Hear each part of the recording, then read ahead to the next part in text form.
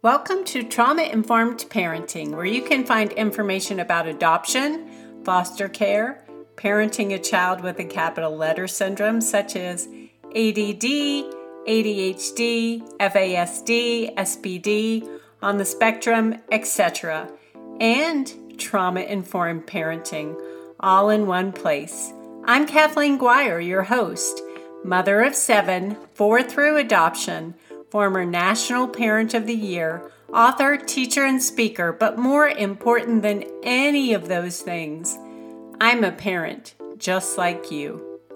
I know what it's like to raise kiddos with trauma histories and capital letter syndromes. I used to feel as if I were the only one struggling, and because I felt that way, I isolated myself. I don't want you to feel alone in your parenting journey. So grab a cup of coffee and join me for Trauma-Informed Parenting, a coffee break podcast. Hi, Kathleen Guire here. Welcome to this episode of Trauma-Informed Parenting. Now, last week I started a series on why traditional parenting doesn't work and what does work. And be assured I will go back to that series. But because September is FASD Awareness Month, I am going to focus on that for a few episodes before I go back to our other topic, why traditional parenting doesn't work and what does work. And let me just say before I move on further into this episode, that you can get a free chapter of how to have peace when your kids are in chaos. And the chapter is actually called Why Traditional Parenting Doesn't Work and What Does Work on the website traumainformedparenting.com. It's on the home page. Just click the button. It's at the top. It's in the middle. It's kind of everywhere. So grab that free chapter so that when we go back to the series on why traditional parenting doesn't work, you will have a resource to follow along, or you can read it beforehand. I am going to talk about 3 things that I wish I had known about FASD. Now, it is now called fetal alcohol spectrum disorders. Just like they've changed autism, it's a spectrum disorder. So, and I'm not going to be all sciencey because, there are people who know a lot more about this than I do when it comes to the science impact of it. But when you think of a spectrum, you think it's not just a rainbow. It's just not like, oh, I'm this far on the spectrum. No, it's kind of like I have this part of the spectrum, I have this part of the spectrum. And different people, as in autism, have different parts of that spectrum with the effects of alcohol in the womb prenatally. That child is going to get different parts of that spectrum. And I've seen that in my own children, which I will explain a little bit about in a minute. But I'm going to tell you about my first education, and it was only called fetal alcohol syndrome, or I can talk today. I'm recording in the morning, and I usually write in the morning, so you're going to have to give me a little grace because my brain is working, but my mouth is not. I'm usually typing and writing and not recording. I usually record in the afternoon when my mouth is working better. Anyway, moving on. It used to be fetal alcohol effects. Okay, so here's my first introduction to either of those. I was helping my Aunt Margie, who is a nurse, and we were caring for my grandmother who was suffering from a brain tumor. And we were getting her back in bed. My mother was taking care of my grandmother. So my grandmother was living with my mother, but my mother had something to do. So my Aunt Margie was there. Anyway, Aunt Margie and I were having lots of great conversations. She's always been one of my mentors, one of my favorite people when I was growing up. And she always talked to me as if I were an adult, even when I was a child. So at this time, I was a young mom. I had one child, and I'd only been married maybe about 3 or 4 years. And while we were helping Grandma get back in bed, Aunt Margie mentioned a family member who was pregnant and just laid it all out there and said that, the baby was born with some of those physical anomalies associated with the exposure to alcohol in the womb. So yeah, she was a nurse. She talked more nursey than that even. And I had never even heard of such things. That was like new. It just blew my mind. First of all, that someone in my family had been drinking while pregnant. And second of all, how much it affected the baby when the baby was born with a cleft palate and also born with some heart defects. Little did I know that years from then, I would be adopting a sibling group of 4 from Poland. And so let me just reintroduce myself, because I know we have a lot of new listeners since we started the podcast again. I have 7 children, and 4 of them were adopted from Poland, like I was just saying, a sibling group.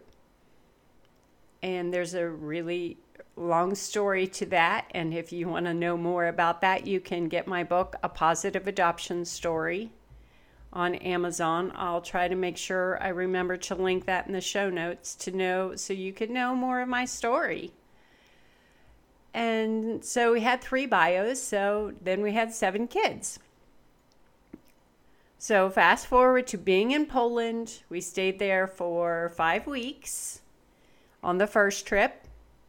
And one of the things that we had to do in order to complete all of the adoption process, every country has its own adoption process, was to visit a psychologist. Actually, it was 2 psychologists. And all of our kids, our pre-adoptive kiddos, went with us for more than one reason. One of the reasons was so that they could observe our interactions with the kiddos and make sure that, everything was okay, and which is important. But another part of the meeting was so that the psychologist could share the history of our kiddos with us.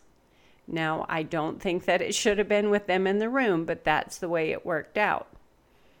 So one of the things that was said to us was, just very matter-of-factly, the mother drank alcohol when she was pregnant. It was such a small statement. Just made, like I said, so matter-of-factly. In their long list of their history, which I will not share any of that. That's their story. But it was just like listening to a tragedy. And if you have adopted children, you know that trauma is part of their history, no matter what. No matter what. And the truth is, all of us have a measure of trauma. Some of us have a very, very small amount, and others of us have larger traumas, big T traumas, and then that everyday trauma that we live through, abuse, neglect. So we got to listen to the litany of everything. And I didn't really think about that powerful statement, the mother drank alcohol while she was pregnant, because there were other things going on at the time. And first of all, we were in another country. We had to have an interpreter, and she was really amazing. And we had to have, there were all these protocols we didn't know about that our interpreter had to clue us in. Don't do that, or say this, or don't do that. Like there was a lot of stress. And the truth is, being in another country to adopt kiddos is a big stress itself. So add to that putting your life and your family, and we took our 3 bios with us on this trip, in somebody else's hands. Not that I wasn't trusting God, but man, you realize how much you don't trust God when you travel to another country and you're handing over, here, you have my itinerary, you tell me where to go, you take me to court, those kind of things. I'm getting sidetracked, but the point is, there were so many things that I was thinking about and dealing with, and it's funny now, but one of the huge issues that we ended up dealing with after that psychologist visit was one of my kiddos had run up to the psychologist and said, I would feel a lot better about this adoption if they would buy me more gifts. So that just blew up in our face. That became the huge issue that we were dealing with, and not knowing whether that was going to impact whether we were really able to finalize the adoption or not. And anyone who's gone through foster care to adopt or adopt from another country, those things now sound kind of ridiculous, but they are huge. They are huge. So that fetal alcohol syndrome, fetal alcohol spectrum disorders, that was put on the back burner that day. It was put on the back burner for a long time. But the truth is, there are things that I wish I would have known going in that somebody would have told me. In my book, How to Have Peace When Your Kids Are in Chaos, I have 2 chapters on fetal alcohol syndrome, because they are from a time when that's what it was called, but plus there were articles that I had written on my website years and years ago that I put together. They were all the things that I was learning at the time. I was researching myself because there wasn't any information out there. And I am so grateful that there's so much more information out there. There's so much, and I will put in the show notes some people that I highly respect who talk about FASD. That's their focus. But I knew nothing, and there wasn't information out there. I went to our local Barnes & Noble one day. My kids were doing some sort of, I can't remember what it was called, but it was the high schoolers, and they were doing this story time, and they were doing gift wrapping. They were doing all these things. It was kind of like a little service project. And so I was hanging out with my oldest daughter, and I'm like, I am going to find some books on fetal alcohol effects. I'm going to find out. So I was looking in the parenting section. Nope. Psychology. Nope. Everywhere I looked, there was nothing. There was nothing. So I went to the desk and I asked this preppy looking kid there, hey, do you have anything on this?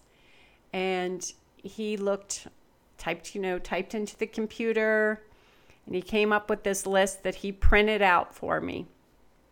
And only one of those did they actually have in the store. So I went to pick it up and I leafed through it, and basically it said, do not drink while pregnant.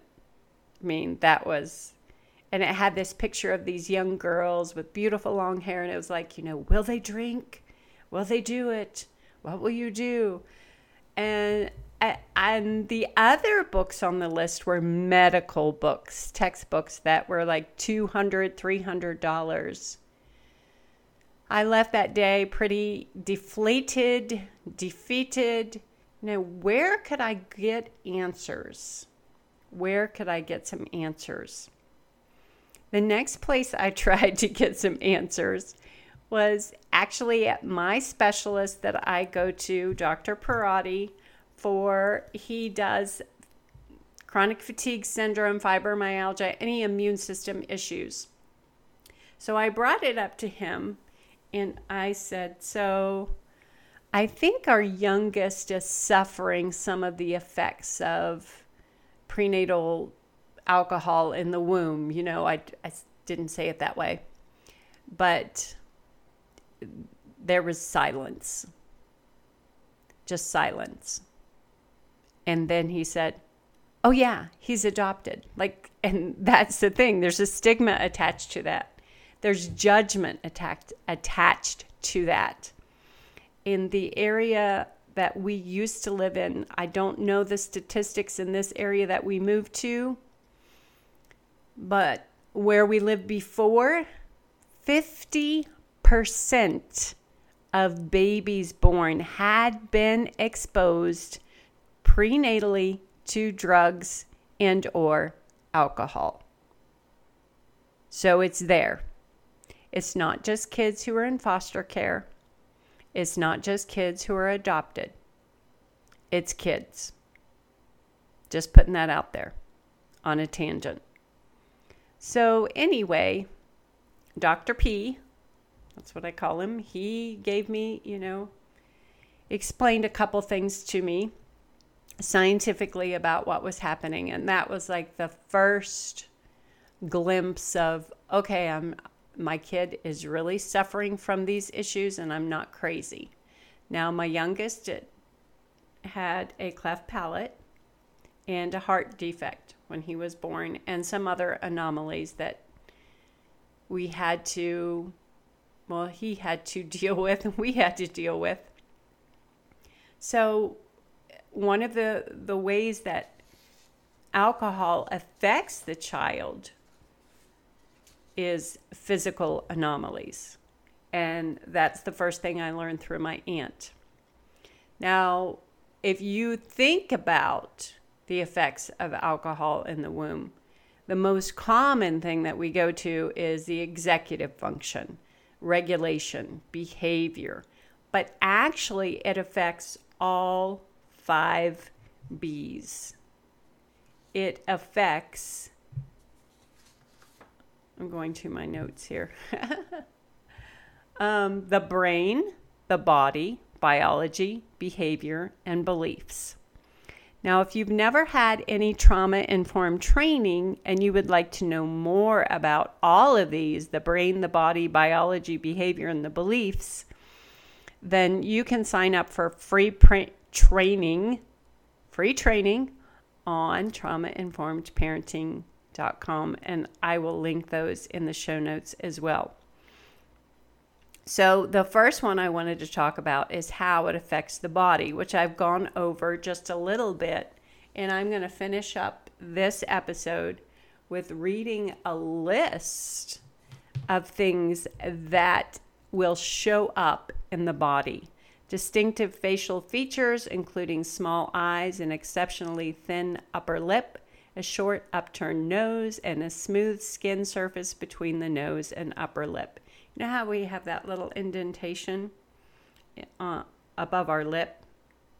A lot of kiddos and adults who were affected by alcohol in the womb, they don't have that little dip.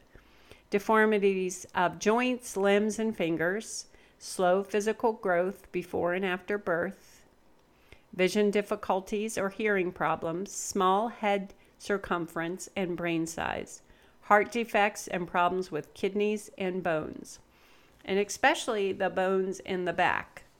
One of the anomalies is you can have an extra bone in your back that makes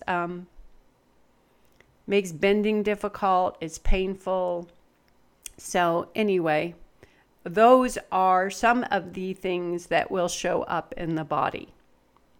Now, next week, I will talk more about the brain and the central nervous system. But like I said, I'm going to share just some of the things that we have lived through, not sharing intimate details of my children's stories, but they have given me permission to share things that will help other people.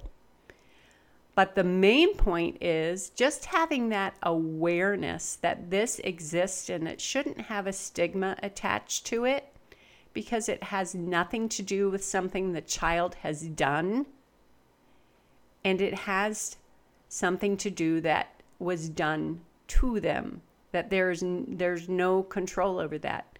But at the same time, and this is the most important thing, the child, the kiddo, is a valuable human being with gifts and talents and strengths and abilities that they need to find, help them access them so that they can do what they need to do in this world, which is find their purpose and live a joyful, productive life instead of fitting into whatever the culture says we have to do, because that's never good for anybody.